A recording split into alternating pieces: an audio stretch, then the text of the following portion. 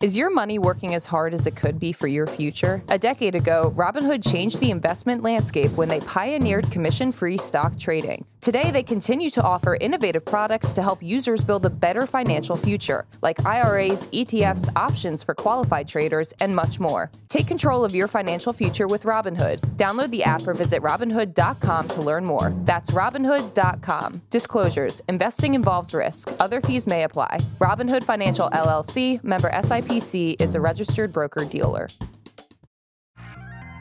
Good Morning Brew Daily Show. I'm Neil Fryman. And I'm Toby Howell. Today, why your Amazon Prime Video experience will never be the same. Then politicians are coming for nicotine pouch maker Zyn.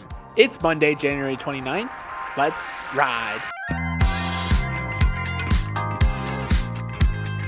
Okay, everyone, Toby and I need to come clean with you. We hadn't seen Oppenheimer until this weekend when we both saw it separately. It was so funny. I texted Toby, hey, you want to see Oppenheimer tonight? We probably should see it. And he responded, I actually watched it last night. So we are both fashionably late to the Oppie party. But Toby, I have to ask, when this movie came out, there was a lot of discussion around the parallels between the development of the nuclear bomb and our current environment with artificial intelligence. This idea that we are building a technology so destructive and powerful that maybe we shouldn't even build it at all. Was that going through your mind as you watched the movie?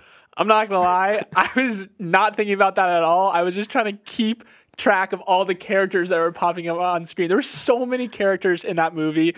Every time Einstein came on screen, I immediately started applying. Like, I know that guy. I know him. So I thought it was a great movie. What also was interesting to me is that when I prep for the show, I listened to music on Spotify, and the soundtrack that I've been bumping was Oppenheimer. So I was going, oh, I know that. So that was my two takeaways from the movie. It was a great movie. I saw it luckily on the 70 millimeter IMAX in Lincoln Center, which is the way Nolan intended. And it just was a kind of full sensory experience. And I can totally see why he was like, you should go see IMAX. And I totally understand too, because it was $30. It was a lot of money. It is interesting though. This movie came out in July, but we're saying we're doing our due diligence because, you know, it's Oscar nomination season. Yes. We got to do our due diligence.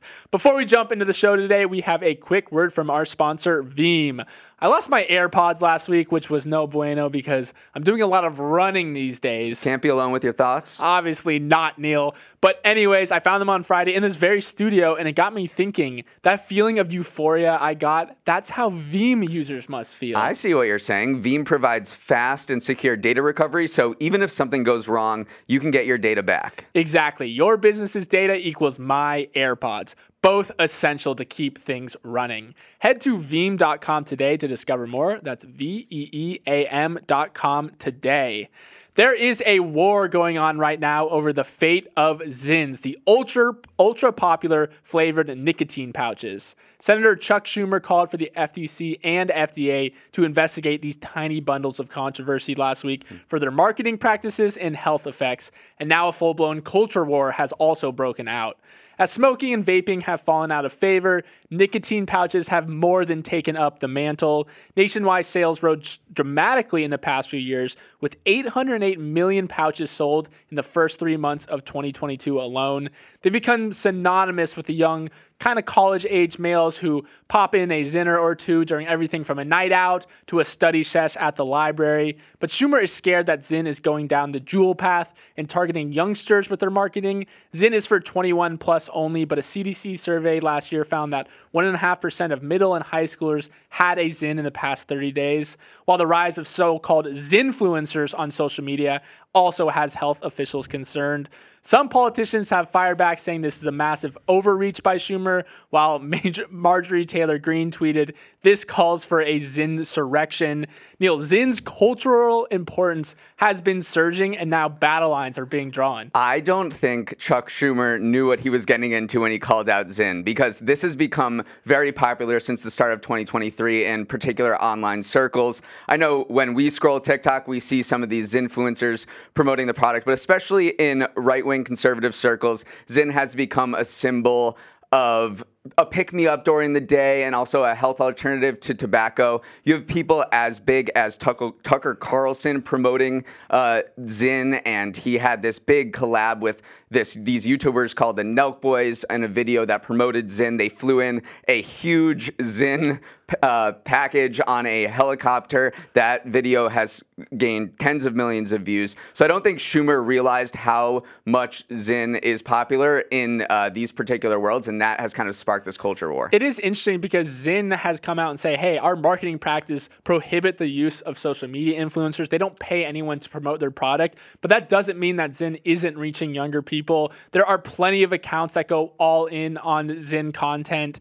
It is interesting because these nicotine pouches are less harmful than cigarettes. Nicotine is not considered a carcinogen, but it's still, addiction is no joke. It is still a very addicting substance, right, especially when you are talking about teenagers whose brains are still being developed. They can just easily kind of fall victim to this addiction. Yeah, I mean, this is a crusade by Schumer against nicotine, against marketing towards kids. I remember last year he took on Prime, which is this energy drink with a lot of caffeine that probably kids should not be having, and that came from also social media influencers KSI and Logan Paul. So he is taking on the tobacco and nicotine industry. The pushback on that is saying, look, you want to go after nicotine, but you're also at the same time want to legalize weed. How do you square that up? And that's been also one of the counterpoints that conservatives are pushing him back on. Yeah, and Zyn also, for its maker, Philip Morris International, huge money maker. I mean, they partially attributed, they brought in $9 billion in quarterly net revenue, and they literally said it's due to, quote, the exceptional growth of Zyn in part. So it is definitely like this moneymaker. It's not just a flash in the pan thing. Like, this is a very robust growing segment of kind of like the nicotine market, and it's not going away anytime soon. Philip Morris and a bunch of other tobacco companies saw the writing in the wall that, tobacco, cigarettes are kind of on the way out, and they've invested a lot in acquisitions for vapes and these nicotine pouches. So it bought Zyn in 2022. It's hoping to add $2 billion in revenue from this particular segment. So this is kind of like they're staking their business on this. Okay, when you log into Amazon Prime Video tonight to catch up on Reacher, you may notice something different. Commercials. Today, Amazon is turning on ads for all its Prime Video users, and if you don't want to watch commercials, you have to fork over $3 a month. And because of Amazon's sheer scale, the inclusion of ads is expected to upend the streaming landscape and add billions to Amazon's top line with the flip of a switch. Analysts are estimating that Amazon could add $5 billion a year in revenue by putting commercials on Prime, and that estimate doesn't even include the people who want to avoid seeing ads. About 15% of subscribers are expected to pay up to stay commercial-free, adding another $500 million in sales each year.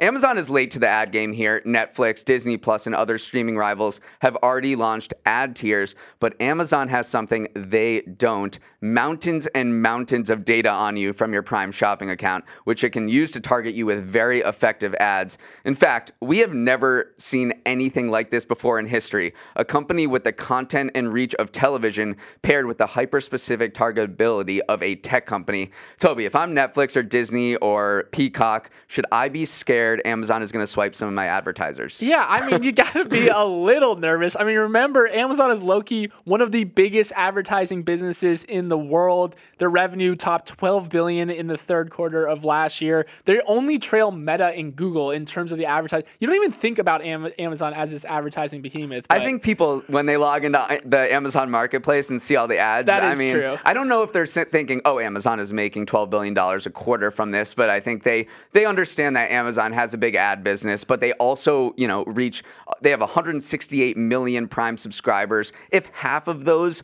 watch Amazon Prime Video, then that's equivalent to the US subscriber base of Netflix. Yeah, it is just a massive, massive customer base. You mentioned, should they be nervous? I do think that there is some drawbacks to Amazon's Prime foray into this world, because a lot of these brands, not necessarily, they don't want performance marketing. They don't want someone to see their product and immediately go buy it on Amazon. There are other brands that are looking for more just awareness, stuff like Chipotle or Allstate, like these insurance companies. They don't want someone to go buy insurance. They just want to be top of mind share. And these advertisers have kind of stayed away from Amazon a little bit because they don't have the premium content offerings that some of these other brands do. I mean, Reacher has done well. The Boys have done well, but Amazon still is kind of lacking in terms of like premium A1 content. So that is something that industry vets have kind of said, all right, maybe they're not going to take over as much of a market share as we think they might. Yeah, someone wrote this in the Hollywood Reporter, and I thought this was probably the best way of encapsulating what's happening in the broader streaming landscape,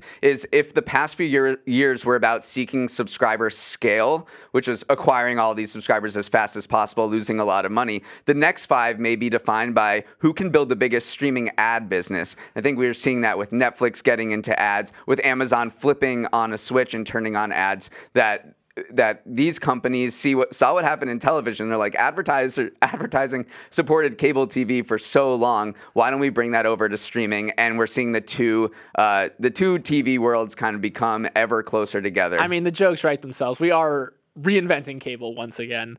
Let's move on. AI deepfakes were in the headlines once again over the past few days. This time, a crop of AI augmented fakes targeting Taylor Swift and legendary comedian George Carlin popped up around the internet, demonstrating the complications that come along with diving headfirst into the AI age.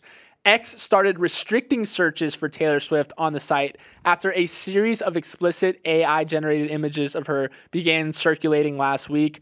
Prior to X taking action, Swifties had actually called on each other to flood the platform with real pictures of Taylor to overwhelm search results and bury the graphic ones. Eventually, accounts spreading the images were suspended or banned. Meanwhile, the estate of George Carlin sued a podcast last week after they used what appeared to be AI to impersonate Carlin's voice for a fake comedy special. The podcast host allegedly trained an AI on 5 decades of Carlin's work, then released the special called George Carlin, I'm Glad I'm Dead, and posted it on YouTube. Neil, here are back-to-back instances of AI deepfakes being used without the consent of parties involved.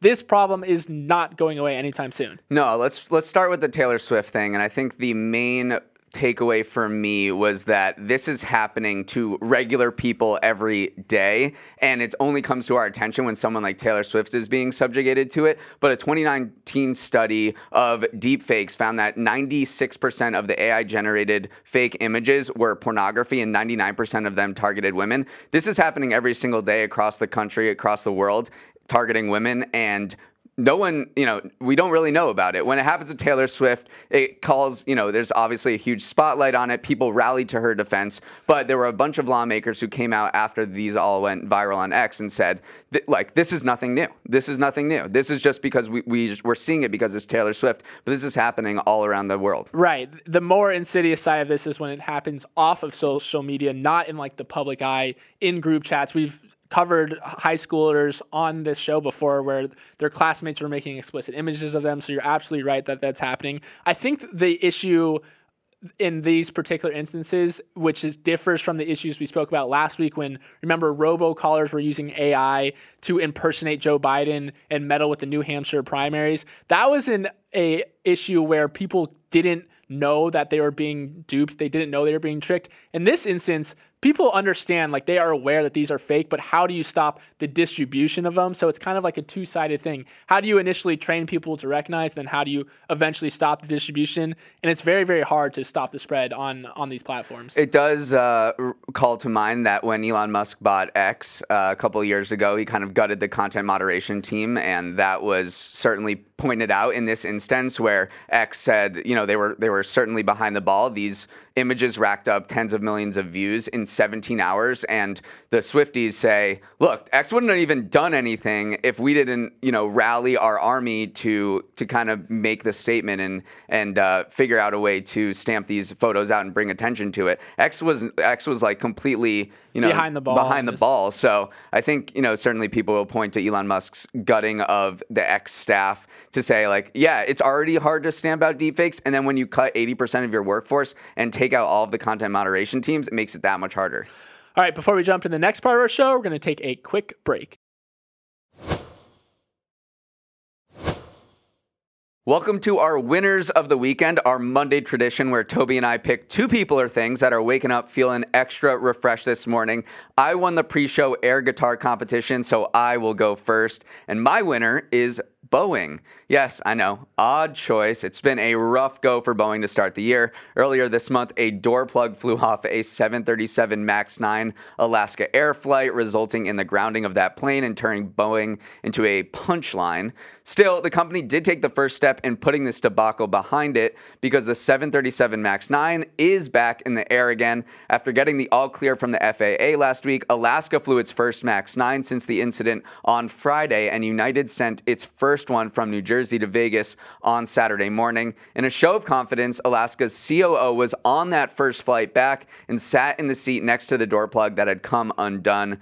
Boeing still has a lot of work to do to repair its reputation and regain trust from the aviation industry and the public. I'm sure many people have become a lot more familiar with where on an airline's website you can find the plane you're scheduled to be on, which is understandable. Boeing is hoping that anxiety will dissipate over time as these things start flying more regularly. Yeah, the big winners here are Alaska, because remember, the groundings of these planes impacted 20% of its fleet. Also, United, they had a fleet of 79 Boeing 737 MAX 9. So these two airlines are just probably happy that they can have their full strength fleet back. Also, remember, though, that Boeing 737 MAX 9 may have gotten cleared to resume flight, but the FAA has still not approved it for increasing the rate of production. So this was supposed to be like their big money maker, their big plane that was going to fuel profitability, and they're still kind of being hamstrung with how many they can produce. Yeah, so people are definitely wondering, should I get on a 737 MAX 9? How can I find out? And I just want to be clear that Alaska and United are the two carriers in the United States that fly it. That said, aviation experts quoted in the articles we read said, look, you may be nervous about the MAX 9, but it's probably super safe considering it's the plane that was inspected the most recently of any plane in the world. Like, someone did a full body scan of the 737 MAX 9 probably a few days before you flew on it. So they tried to caution people and say, I know you're nervous, but literally this is the most recently inspected plane in the aviation universe right now. Yeah, that's a good way of looking. That made me feel better, so thank you for that. My winner of the weekend is the color red, because the red San Francisco 49ers and the red Kansas City Chiefs won their respective matchups and are now heading to the Super Bowl, where a certain singer with a famous album called Red will once again be in the spotlight. All I can say to everyone at home is get ready. American Airlines has already announced new flights between Kansas City and Las Vegas, where the Super Bowl is taking place. The flight numbers, one is listed on the site as AA 1989 in reference to Taylor's album, while the return flight is AA 87, Travis Kelce's jersey number. Neil, are we ready for the two monocultures of America, football and T-Swift, to collide on the biggest possible stage? Or is Brock Purdy and the 49ers going to rain on the parade? I think a lot of people kind of want to bury their head in the sand a little bit right now. I know most of America was rooting for Detroit. It was such a good story. They had never been to a Super Bowl, decades of playing. And it was very interesting to see how their Detroit Lions run was kind of revitalizing the city that went bankrupt in 2013, very notably, and it was providing this jolt and enthusiasm. So I'm very more than happy for these two teams. I'm more sad for Detroit, because that would have been such a good Cinderella story, and maybe drove some of the storylines that we all have to bear for the next 2 weeks ahead of the Super Bowl. I feel so bad for the Lions, because transparently, I had a whole segment prepared about exactly what you said, how it was revitalizing the city and all this, and then slowly, as like the 49ers came back and won, like I said, oh no, we're gonna have to change it up here. But I mean, the real winner is, and I'm sure we're going to talk about this, even though people are saying that they are tired of this Super Bowl already, they don't want to see these two teams, this is going to rip in terms of viewership. I mean, remember, Chiefs versus Bills in the divisional round, 50.4 million viewers. So I'm going to call it now. We are setting an all-time viewership record. So? I think so. Well, what's surprising? First of all, Niners get no credit, but they're an amazing team. And the Chiefs are going for their second straight Super Bowl. No team has won the Super Bowl back-to-back since the 2004 Patriots. The Chiefs have been in the Super Bowl 4 out of the 5 past years. They are an absolute juggernaut, but they aren't getting any respect this year, because I checked the Vegas line this morning. The 49ers are favored by 2.5 points. Thanks for getting up-to-date statistics on that, Neil. Who we tailing? Chiefs. He said it here first. Let's move on. Tax season starts today, so little PSA out there for everyone listening who might have blocked this day from their minds. But we're not here to ruin your Monday. We actually want to talk about the IRS's new tax filing site called Direct File. Initial reviews are in, and it's already got two massive advantages. One, it's way better than dealing with paper tax forms, and two, it's free. But is it a turbo tax killer? Probably not yet. The main issue is that it's not widely available this year. It's only open to a very small group of test users in 12 states this filing season. But the eventual goal is to provide a free government-run alternative to the for-profit behemoths run by TurboTax and H&R Block. Right now, the software is good for only the most basic of tax returns. So think more first full-time job in Florida and less owns multiple shell companies in the Cayman Islands. Neil, this is the first year of a potentially game-changing piece of free government-designed software. Should people be excited for this? It's tough to say. This is such a small pilot, and I think people are excited because they look at what happens in other countries, and the tax filing system is so much easier than it is here, where often you have to go through third-party services that charge you a lot. But I just want to say that this is a very sort of rudimentary pilot test, 12 states, only for public sector workers. So in my mind, I would just kind of make believe like it doesn't exist and focus on how to, maximize your returns with the existing system, but and understanding sort of what's different this year, what has changed, and kind of just leave that to be, and maybe, you'll get a little birthday surprise in a few years. Yeah, stuff it can't really deal with as of now. Gig income, it can't take into account retirement account distributions. It's not live in most states, so like Illinois, Oregon, all these other states. And also if you've attained $1 through dividends or capital gains income, can't deal with that. So again, it has a lot of shortcomings. I also just want to zoom out onto some of the other things this tax season that might impact your return. Remember, there's this big tax package making its way through Congress right now. If it passes, the child tax credit could be expanded. Temporarily enables lower income families to claim more of their credit on their 2023 returns. That same package would increase how much small business owners can write off the purchase of new equipment. So this tax package actually will have long-reaching impacts if it does pass. So right. So, lawmakers wanted to get it done before today, but clearly that did not happen, which is not a surprise. So they're saying if you think you might qualify for any of these new tax exemptions or refunds that lawmakers are considering, you might want to hold off because they're going to make it retroactive to the 2023 tax year, and it will apply to this year. And as we know, tax season extends till April 15th, which I'm sure a lot of people will avail themselves of. So they're saying take a look at what this bill might include. If you think it applies to you, maybe just hold off a little bit longer. But I would say if you don't, if this doesn't apply to you, don't hold off, because the faster you file, the faster you get your refund. About 2/3 of Americans got refunds last year. The average came out to more than $3,200. And the IRS says it will give you your refund if you select direct deposit and file electronically within 21 days. It's news you can use, Neil. Don't wait. Yeah. Don't wait. But I did find this thing funny. So April 15th is tax deadline day, but it's not in Maine and Massachusetts because Massachusetts, as we know, has Patriots Day and Maine has Emancipation Day. So they delayed a little bit. You don't grow up in Massachusetts. Yeah, I didn't know that. Patriots Day is a big deal, I guess. Patriots Day is Marathon Day, and when the Red Sox play at 10 a.m. With the red uniforms.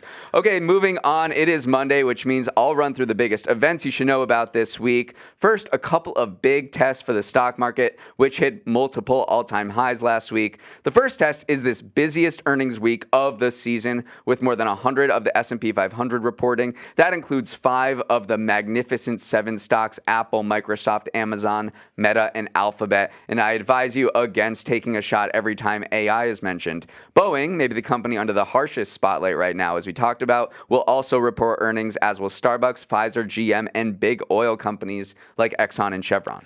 I'm not that excited about big tech because AI is not the shiny new thing anymore. So like last year, it was kind of fun to hear about new advancements. This year, it's a little passe. I'm interested in big oil because just to see how they feel about all these trade disruptions, geopolitical instability. So that's who I'm actually most eager to see their earnings. That's a good point. The other tests for the market are the first Fed meeting of the year on Wednesday and the first jobs report of the year on Friday. As for the Fed meeting, Chair Jerome Powell is expected to keep interest rates unchanged this time around, and investors will be more focused on whether he thinks a rate cut will come in March. And on the jobs front, U.S. employers are expected to have continued hiring at a brisk pace in January, despite despite all the high-profile layoff announcements we've discussed on the show. Man, can you imagine if Jerome goes off book and cuts rates? Absolute boondoggle right there. He doesn't. It's not going to happen. The whole point of the Fed is to be like as clear as possible about their signals. But I think, whether a rate cut will come in March or after that will definitely determine the course of the markets, because as we know, the markets have hit all-time highs and are surging primarily because of the expectations that we're about to cut rates. And that would be sort of the end of the soft landing question and be like, yeah, we did it. Okay, next, all those neck strengthening exercises are about to pay off because Apple's first Vision Pro headsets will be available in stores on Friday. Apple began accepting pre-orders for its $3,500 spatial computing devices earlier this month, and they sold out almost immediately. Analysts expect Apple to ship between 300,000 and 400,000 units this year in a major test of demand for high-end metaverse hardware. Toby, this is Apple's first product launch in about a decade. It's hard to overstate how high the stakes are. I hope that they come to Apple stores and allow you to go there, put them on, and try them on. I've heard that they're just so heavy, like you mentioned the neck exercises, and it's not even a joke because people say after 20 minutes, 15 minutes, their necks are actually hurting. But I'm certainly going to go and try. That was the best part about Apple stores. You could play with all the new devices. Now we got a new one to play with. Toby's got a new playground. All right, February and Black History Month will start on Thursday. Remember, it is a leap year, so February is 29 days. It's Groundhog Day on Friday. God, I swear it was Groundhog Day already. The 12th and final season of Curb Your Enthusiasm premieres on HBO on Sunday, and I love the show, but I think it's time for it to go. Should I start watching now? Seems like a pretty good time. Absolutely. All right, let's do it. Great show. Okay, it's also Groundhog Day on Friday. God, I swear it was Groundhog Day already. All right. Award season rolls on with the Grammys on Sunday. I did not know this, but they will take place in the Sphere in Las Vegas. First Sphere award show. I am so pumped. Let's go. The first of many. Okay, we have to wrap it up there. Hope you all have a great Monday and start to the week. If you have any thoughts on the show or just want to say good morning, please write to our email morningbrewdaily@morningbrew.com. Let's roll the credits. Emily Milliron is our editor and producer. Raymond Liu is our associate producer. Uchenua Ogu is our technical director. Billy Menino is on audio. Hair and Makeup is setting an example for us all and has already filed their tax return. Devin Emery is our chief content officer, and our show is a production of Morning Brew. Great show today, Neil. Let's run it back tomorrow.